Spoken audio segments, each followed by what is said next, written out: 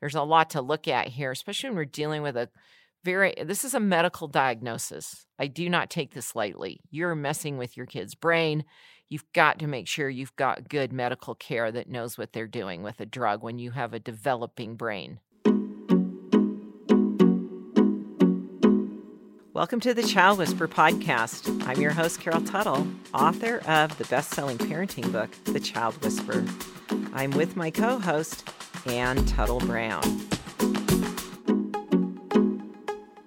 I have a 7-year-old son who is a type 3. I've been getting reports of bad behavior from the school since kindergarten on a weekly basis. I don't know if he has ADHD or not.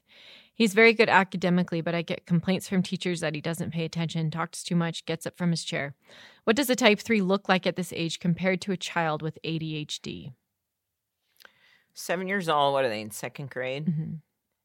So a second grader. Now, this is where the 4 types variable is going to create different scenarios. In our rewarding communications course that we have in Lifestyle, which I recommend you all go through, we look at the combination of each of the 4 types in relationship. So you could actually apply that to what your type of child is with the type of teacher they have. Because with a type 2 or a type 4 teacher that has a type 3 child, especially if they're a 3-1. And let's say also in Lifestyle, we have this beautiful video that shows you the level of movement from the highest to the lowest, looking at dominant and secondary energy types. So the highest movement is 3-1, and the lowest movement is 2-4.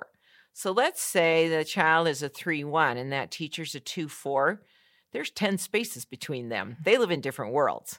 Completely different worlds. Now, let's say the teacher was a 1-3 and stood right next to that 3-1 child in the lineup.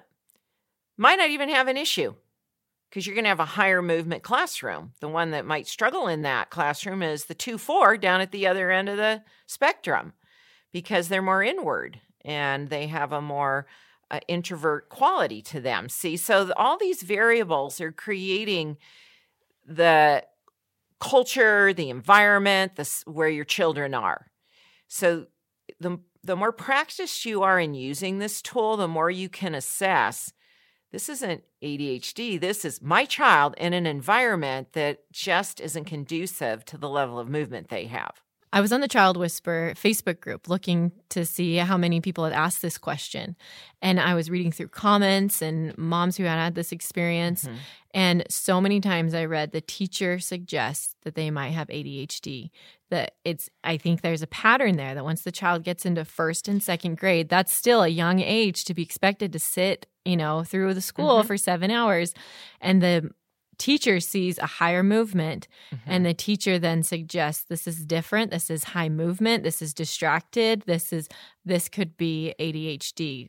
When you were in grade school, I remember in kind of the culture of education. So like early 90s? Yeah, ADD and ADHD became very prolific in being more common, and that somehow teachers were in this experience of suggesting, which diagnosis. I find fascinating because I'm like, you're not a diagnostic professional. Mm-hmm. Like, I guess that, they have a lot of experience with lots of kids over the years. Maybe they feel like they can see the difference. Yeah, but again, they have a limited point of view that they don't know what's going on at home. They don't know the child's diet. There's so many variables that can feed into this. It's like to say your kid needs meds, I think's kind of a stretch for the role they play. If there's a counselor involved, if there's a doctor involved, if there's testing involved, they have a healthy home environment, they're eating well, we might need to consider this. But there's so many things that stimulate a child's behavior to be more aggressive or not be able to, they might not be in their bodies. They're not grounded. They're just not, they're not present because they don't have the proper support in their home environment possibly that they need. So the question is, what's the difference between, how do I know the difference from a high energy like type 3 or type 1 versus ADHD? Well, I would read the Child Whisper, and then I'd read Dr. Daniel Amen's book on ADHD. And he has clear symptoms and references to what this really looks like. And then differentiate the two. Because they're very different, because a 7-year-old type 3 child can, when supported in the proper way, be motivated to be cooperative in a school situation and follow the rules. But if they've been pegged as the problem child and now they have a perception of themselves, and this teacher keeps giving feedback that it's never right or never good enough, their nature is to react. They're not motivated. See, so again, you can't just straight out say, how do I know the difference? There's a lot to look at here, especially when we're dealing with this is a medical diagnosis. I do not take this lightly. You're messing with your kid's brain. You've got to make sure you've got good medical care that knows what they're doing with a drug when you have a developing brain. We have a mom in the Child Whispering community who shared her success story with this. I'll just read what she shared on the Facebook group. Her name's Angie, and she says, in December, one of my sons was diagnosed at the Amen Clinic with high-functioning autism, ADHD, and OCD. Which means I want to inject here real quick. In the Dr. Amen's world, he has 6 clinics around the country. I've been to his clinic twice to have my brain scanned. He's one of the only psychiatrists that does SPECT scans for the brain. He'll call this, it's brain health. This child his brain needs to get healthier rather than a mental illness. He really likes to classify things as a level of brain health. So it's kind of like the brain is not functioning to the level it can, and there's an ability to correct that and improve the health of the brain. Okay. All right, she continues, since then, we've made food/supplement changes and started behavior modification techniques and speech therapy. But the thing that has been the most impactful by far, Carol's Healing Center. He and I have been starting the day with a clearing session and then doing clearing sessions when he gets overwhelmed, defiant, angry, etc. Every time he does one, he has an instant mood change, is able to think clearly, and relaxes. I feel like I'm able to fully see and appreciate the real him, the caring, compassionate, deep-feeling, intelligent boy he is for the first time. Well, I appreciate Angie's acknowledgement of what's available there. And you might wonder, well, why does that made such a big difference? Because he's overstimulated. He has running all this energy that then provokes the behavior that's shows like defiance or too extreme or out of balance. They're moving that energy. They're shifting it. They're cleaning it up. They're bringing it back into balance. They're restoring his energy system into a state of calm. That then is exhibited in his behavior, and we have the power to do that. We're affected energetically every day of our lives. You feel it when you're with certain people.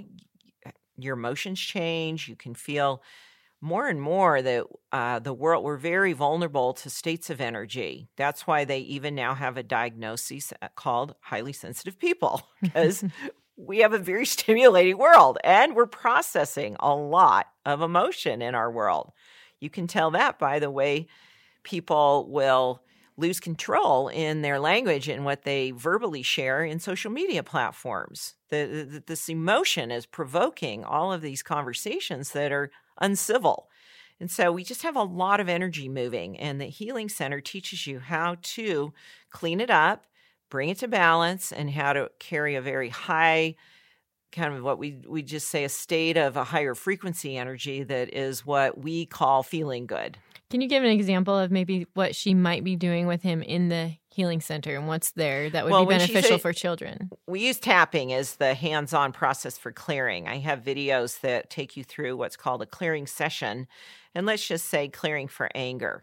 You're just listening to me and you follow along with me, and in many cases, he wouldn't have to even be sitting down and tapping on acupressure points that are on what's called meridian lines that the energy moves, because you're actually releasing an overstimulus of energy by the tapping process. And so even he, as a boy, could listen to this and his energy system would respond.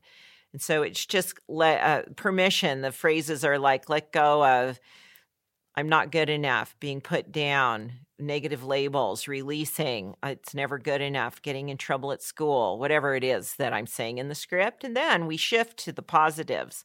It's like we've cleaned all that out. Now we're going to really stimulate and activate this positivity that I believe is really the innate truth of who we are. It's not like we're having to create it. We're allowing it to get turned on, to become present. So say, I'm succeeding. I'm appreciated for who I am. I'm praised for my good behavior. So we're tapping that, and that shifts the energy. She might be learning to do a spinal flush with him.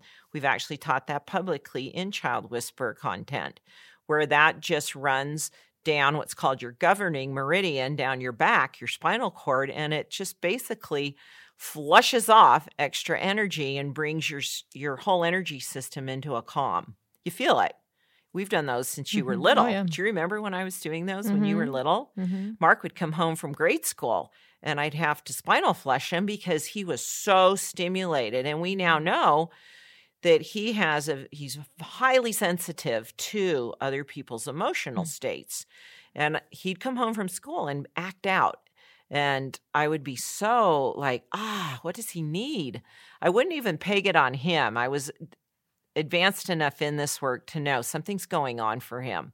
That's when we started doing the spinal flush, cleaning up his energy, letting him get grounded, but and knowing he was a type 4 made a big difference so that he wasn't this intersection for everybody's energy and he could hold his own. So that's just, you learn all of these tools to create a healthy state of energy that's, I think, more necessary than ever in our world. Hold that thought.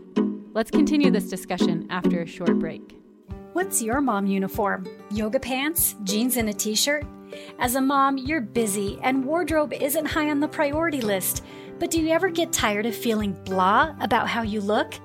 Carol Tuttle's Dressing Your Truth program helps you create a personal style that works for you, for your budget, for your family, and for your life. You can look more pulled together in less time. All you need is a little know-how, and Carol can show you. Just sign up for a free account at dressingyourtruth.com.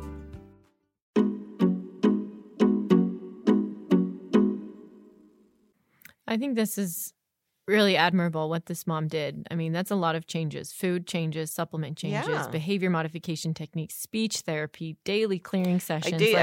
The behavior must have been so, upsetting for the mom and the child both that it was like, this needs some serious help. And they have seen amazing shifts. Angie's a type 3, and I hope, I know I'm a good leader for my type 3 tribe to go, you guys can do this. So that determination is a blessing when you're a type 3. What would you recommend for this mom who asked the question? Her son's 7, so maybe first or second grade, has been getting bad behavior from the school on a weekly basis. Right. That's hard to deal with as a parent. And I've told the story before where when my type 2 son was little, about 18 months, he kept getting diagnosis after diagnosis of ear infections, and I was told he needed to have tubes, and he kept getting increased dosages of antibiotics, and I got educated.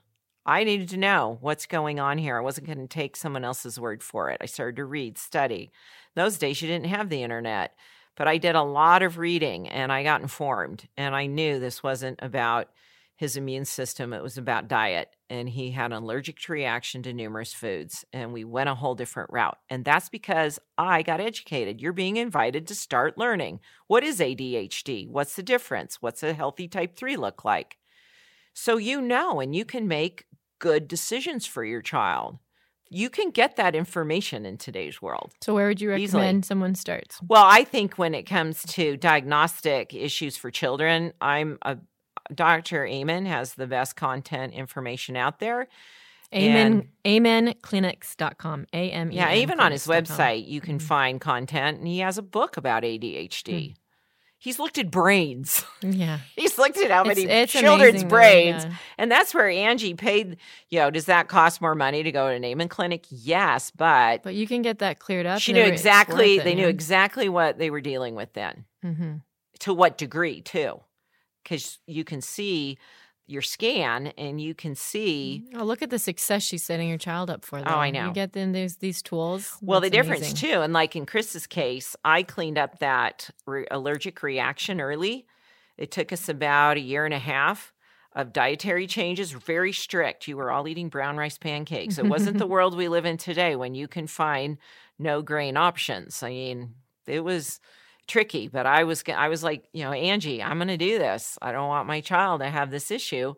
he doesn't have a food allergy to this day. So she's setting her son up again to now move into his adult life with an advantage to say will he have these tendencies? Does he have these vulnerabilities? Yes, they're learning how to make up the difference so he can have a really successful life. That's what parenting is, folks. It's just what it is. And some of your children require a bigger investment than others. But you learn I can teach what I teach because what I've learned because I wasn't willing to settle. So what, again, is showing up in your experience with your children that's inviting you to get more informed, to educate yourself, to be led to the information that's correct for you to know so you are in that position to be informed in the decisions that are being made in your child's behalf. And you're saying yes or no to them first. Thanks for listening. For more support, go to thechildwhisperer.com where you can purchase the book, subscribe to our weekly parenting practice email, and find a transcription and audio of the Child Whisperer podcast. If you're listening on iTunes, thank you for leaving a review. If you have a parenting question, please send it to parenting@liveyourtruth.com.